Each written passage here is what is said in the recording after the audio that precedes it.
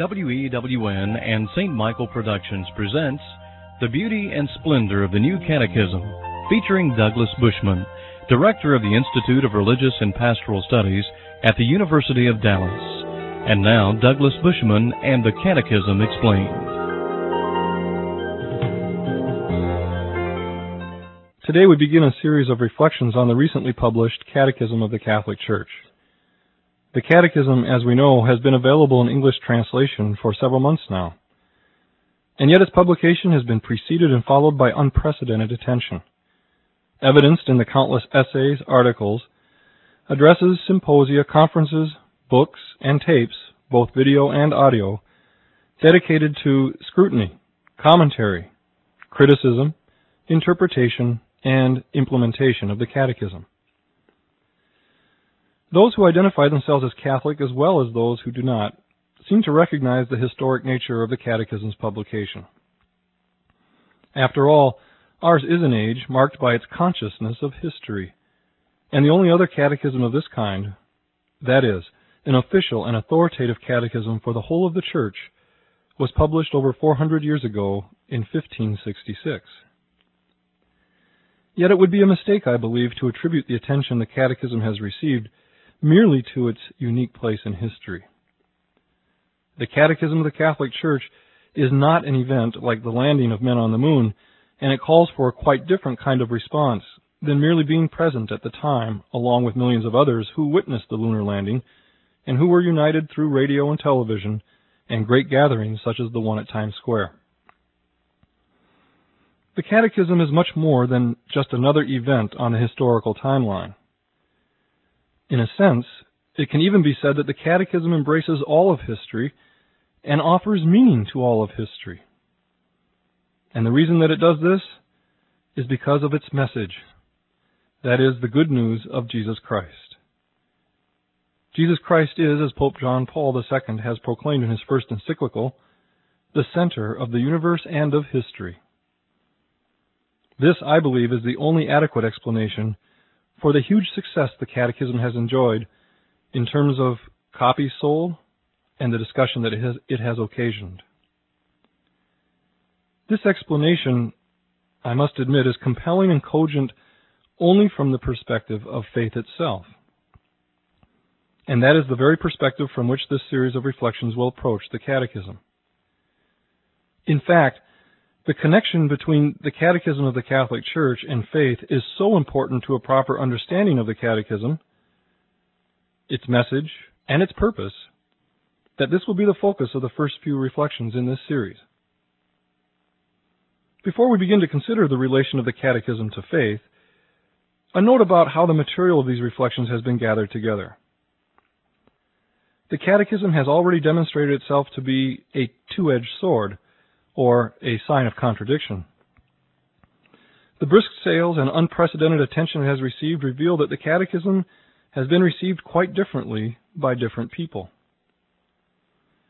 A review of literature and of talks given on the Catechism show that while many hail it as a great gift to the Church and receive it enthusiastically, others are clearly distressed by it and have openly expressed their disappointment. On the one hand, there should be no surprise in this. The Catechism is, in the final analysis, a witness to Jesus Christ, and he is the sign of contradiction, according to the words of Simeon in Luke chapter 2, verse 34. As the encounter with Christ was for his contemporaries the occasion of falling or rising, depending upon a person's faith, so too for the Catechism.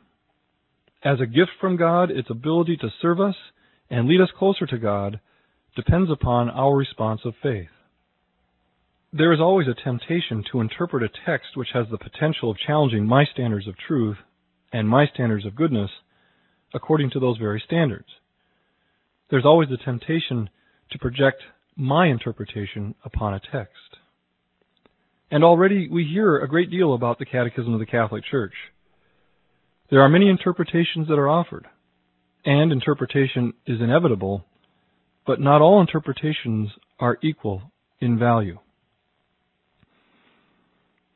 Probably everyone is aware of the debate that has gone on since the time of the publication's appearance regarding the question as to who should read it. Is it intended for everyone with faith, for every believer, or is it really to be read and interpreted by the bishops and their theological experts, those who are on the forefront of catechetical activity of the Church, and that they should pass on their insights and interpretations to the simple faithful? In my travels, I've heard many people express concern about these two opposed positions. Well, actually, if we consider things rightly, we will see that there's a grain of truth in both. Everyone should read the Catechism, and everyone can profit from the gift of theological interpretation. But if we stop to think a moment about the Bible, and an experience that I'm sure is common to many people read the Bible profitably without the help of an interpreter or a theologian or scripture scholar. They find their faith edified and enriched by doing so. Experience shows that the fundamental disposition required for reading the Bible profitably is faith itself. Yet experience also shows that the very people who read the Bible, perhaps in their own homes, on their own, find and appreciate greater insights that come to them by reading commentaries on Scripture or attending Bible studies led by a competent scholar or theologian. I think the same thing can be said about the Catechism of the Catholic Church. Anyone who is an honest seeker of the truth and is willing to take the time to read and reflect can read the Catechism very profitably and enter more fully into the mind of the Catholic Church. And yet the Catechism holds certain themes and insights which yield themselves more readily to people who are skilled at the craft of theology. Therefore, in order to benefit from this gift, which is the Catechism, to the very maximum, we should take advantage of all of the gifts that God has given His Church, our own faith, by which our hearts are opened up as we read it, but also the gift of theological reflection.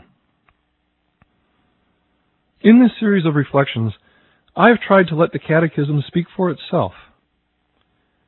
This has resulted concretely in a prioritization of the use of various sources. In particular, priority has been given to the materials made available by the very authors of the Catechism. Among these, there are several that are worthy of mention. The first is a book entitled Introduction to the Catechism of the Catholic Church. It's published by Ignatius Press, and its two contributors are Cardinal Joseph Ratzinger and Bishop Christoph Schönborn.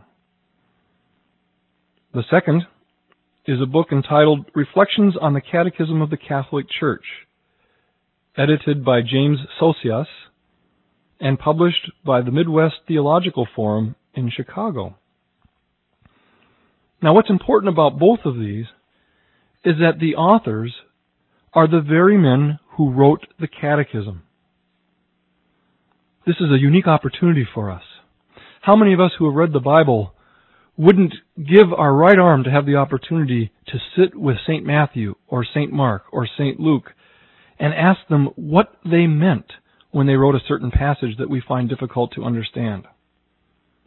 The authors of the Catechism are alive still, and they have made their thoughts and their insights, what they were thinking about when they wrote the Catechism, available to a wide audience through talks, conferences, and publications. Obviously, these types of sources enjoy a special claim to authority because they are the works of the very men who wrote the Catechism. They can speak about the intention of the Catechism, its purpose and its meaning, from a completely different perspective than anyone else. Another article that is very much worth mentioning is that by Archbishop William Leveda, who, by the way, is the only American who was on the editing committee for the Catechism. He wrote an article called The New Catechism, an Overview, which appeared in the publication Origins in April of 1994. It's one of the finest overviews of the Catechism and some of its main themes that I'm aware of. Now, there are other reliable commentaries and reflections on the Catechism. One which is particularly worthy of mention is that of Father Alfred McBride. His book, Essentials of the Faith, A Guide to the Catechism of the Catholic Church, published by Our Sunday Visitor Press, is outstanding because of the lengths to which the author has gone to let the Catechism speak for itself and to avoid imposing upon it his own personal views or interpretation. In this series of reflections, I have endeavored to do the same. By reading the text, in light of the commentaries and in light of the addresses, conferences, articles by the very men who wrote it, my desire is to bring to you the essential themes of the Catechism. That having been said, let's move now to consider the Catechism as a gift to the Church from the Holy Spirit. The Catechism is a gift to the Church of today from the Holy Spirit, who guides the Church throughout the centuries and leads the Church into the fullness of truth according to our Lord's promise.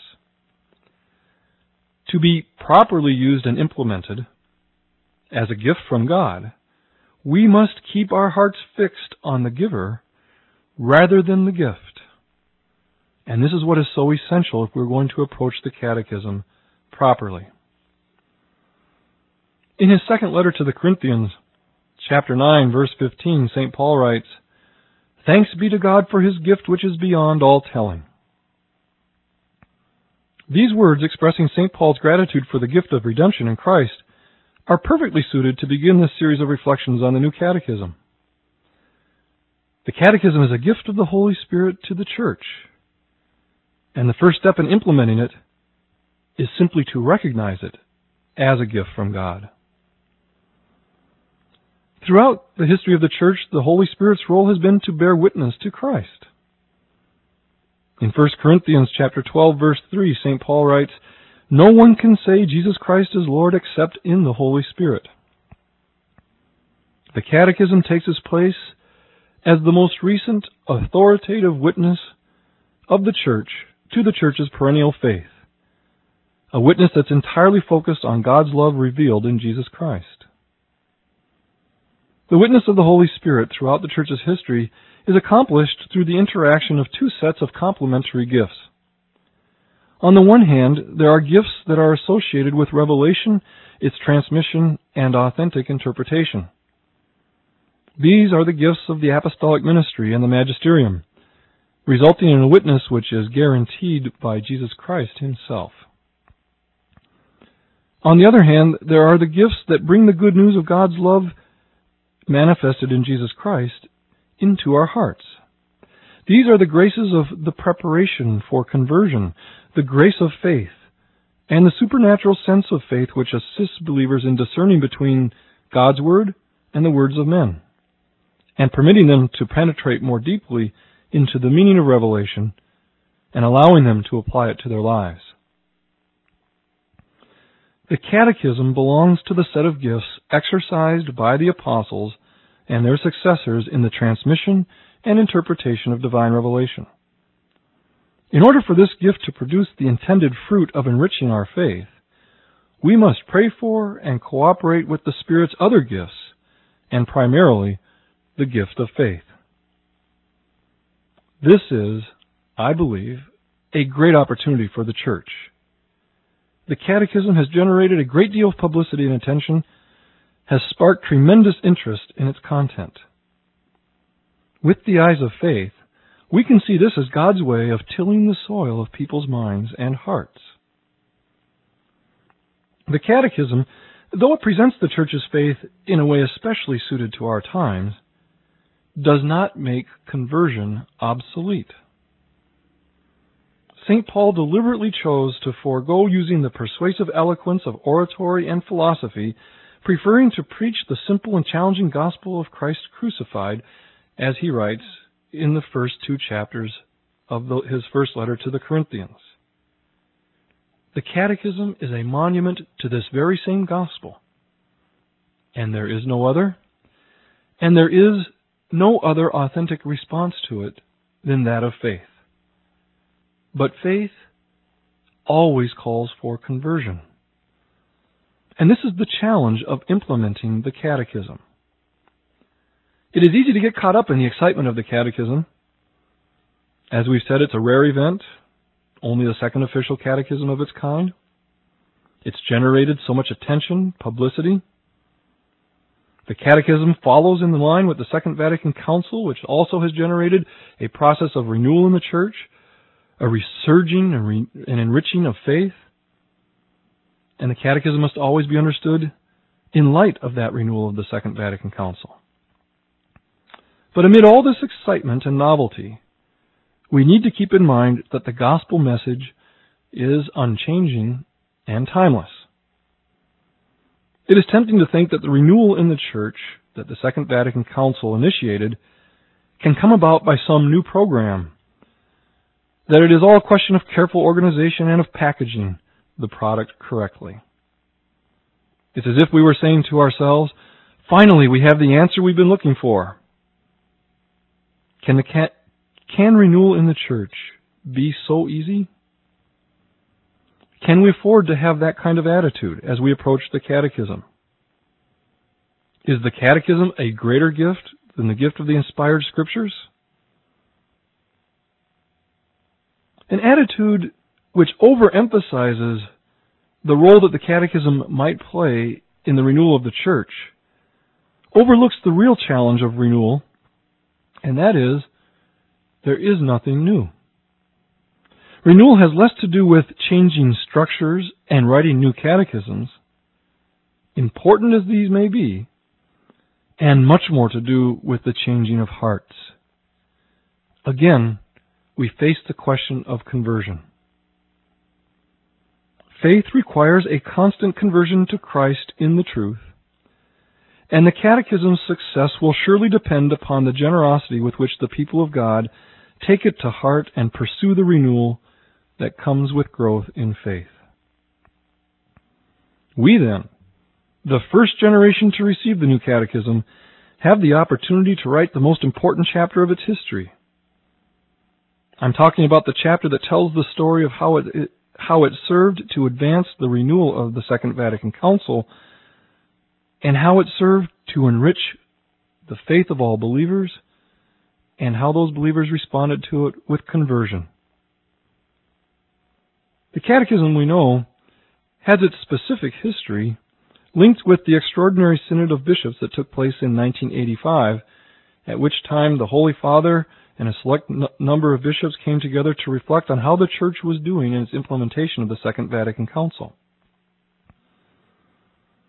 The Extraordinary Synod at one point, in its statement to the world, said that the Church makes itself more credible when it speaks less of itself and more of Christ.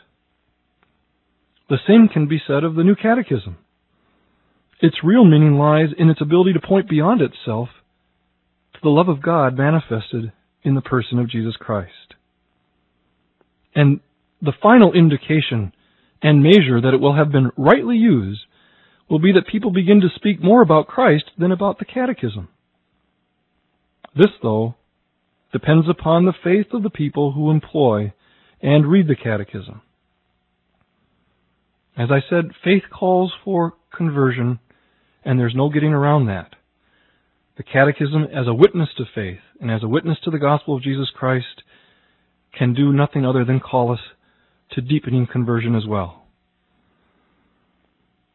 It's not a secret, I think, at this point, for me to point out that the Catechism has been responded to in really quite different ways by different groups of people. On the one hand, there are those who see the Catechism, I might say, as an instrument of revenge.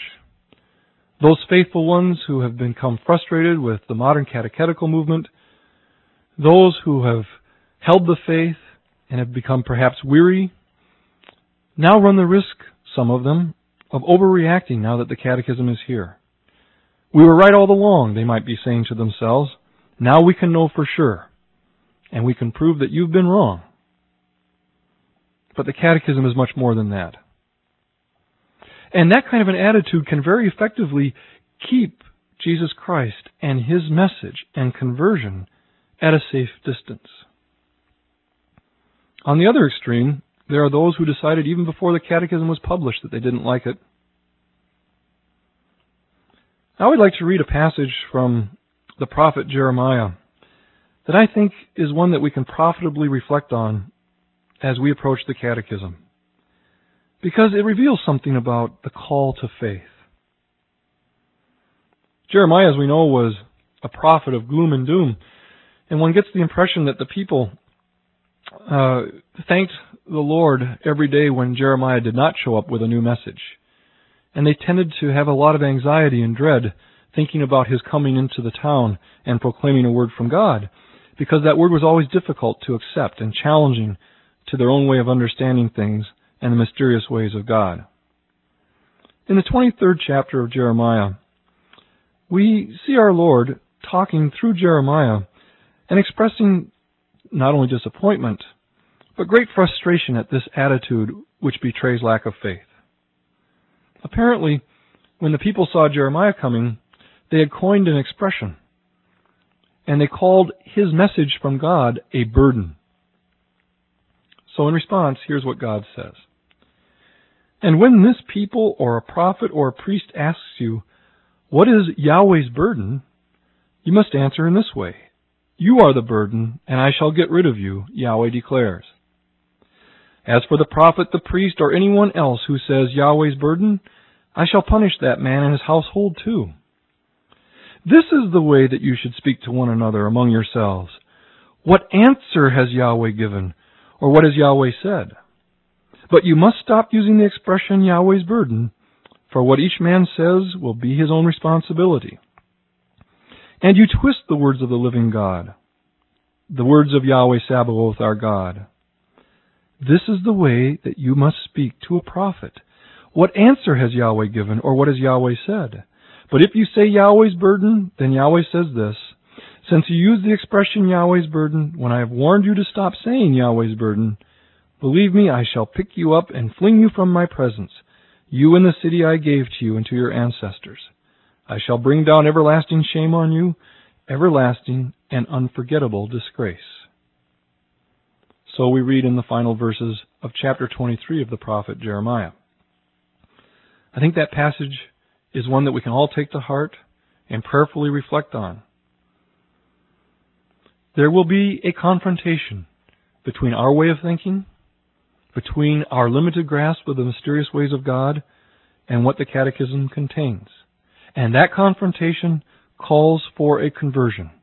This is unavoidable.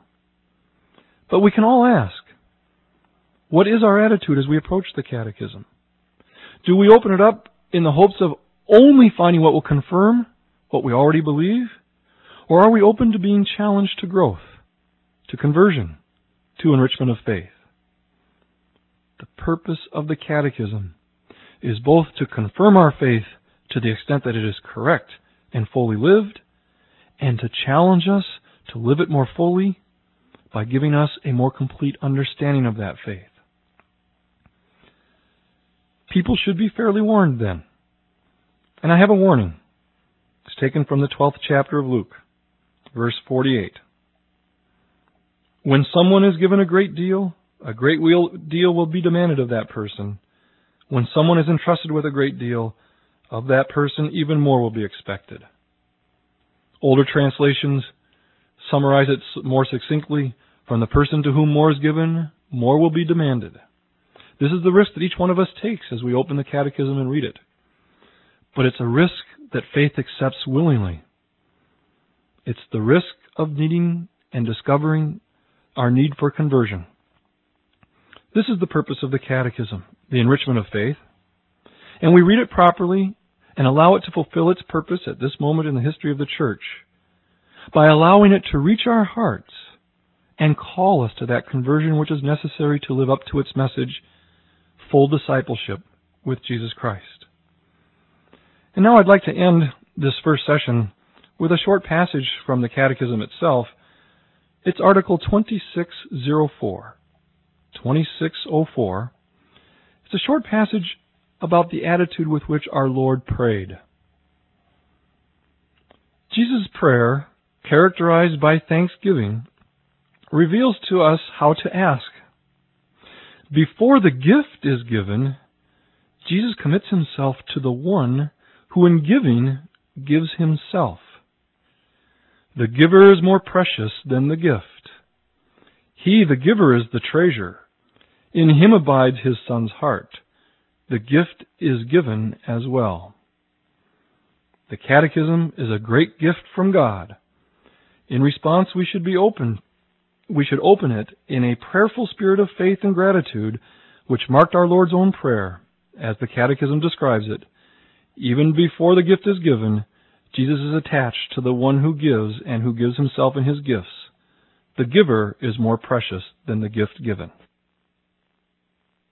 If you would like this entire Catechism series on 13 audio tapes presented by Douglas Bushman, or if you'd like to write to Douglas Bushman, please write to St. Michael Productions, P.O. Box 168485, Irving, Texas 75016-8485. That address again is St. Michael Productions, P.O. Box 168485, Irving, Texas 75016-8485. If you'd like a copy of today's cassette program, please specify tape number 101. Thank you for joining us today for the Catechism Explained with Douglas Bushman.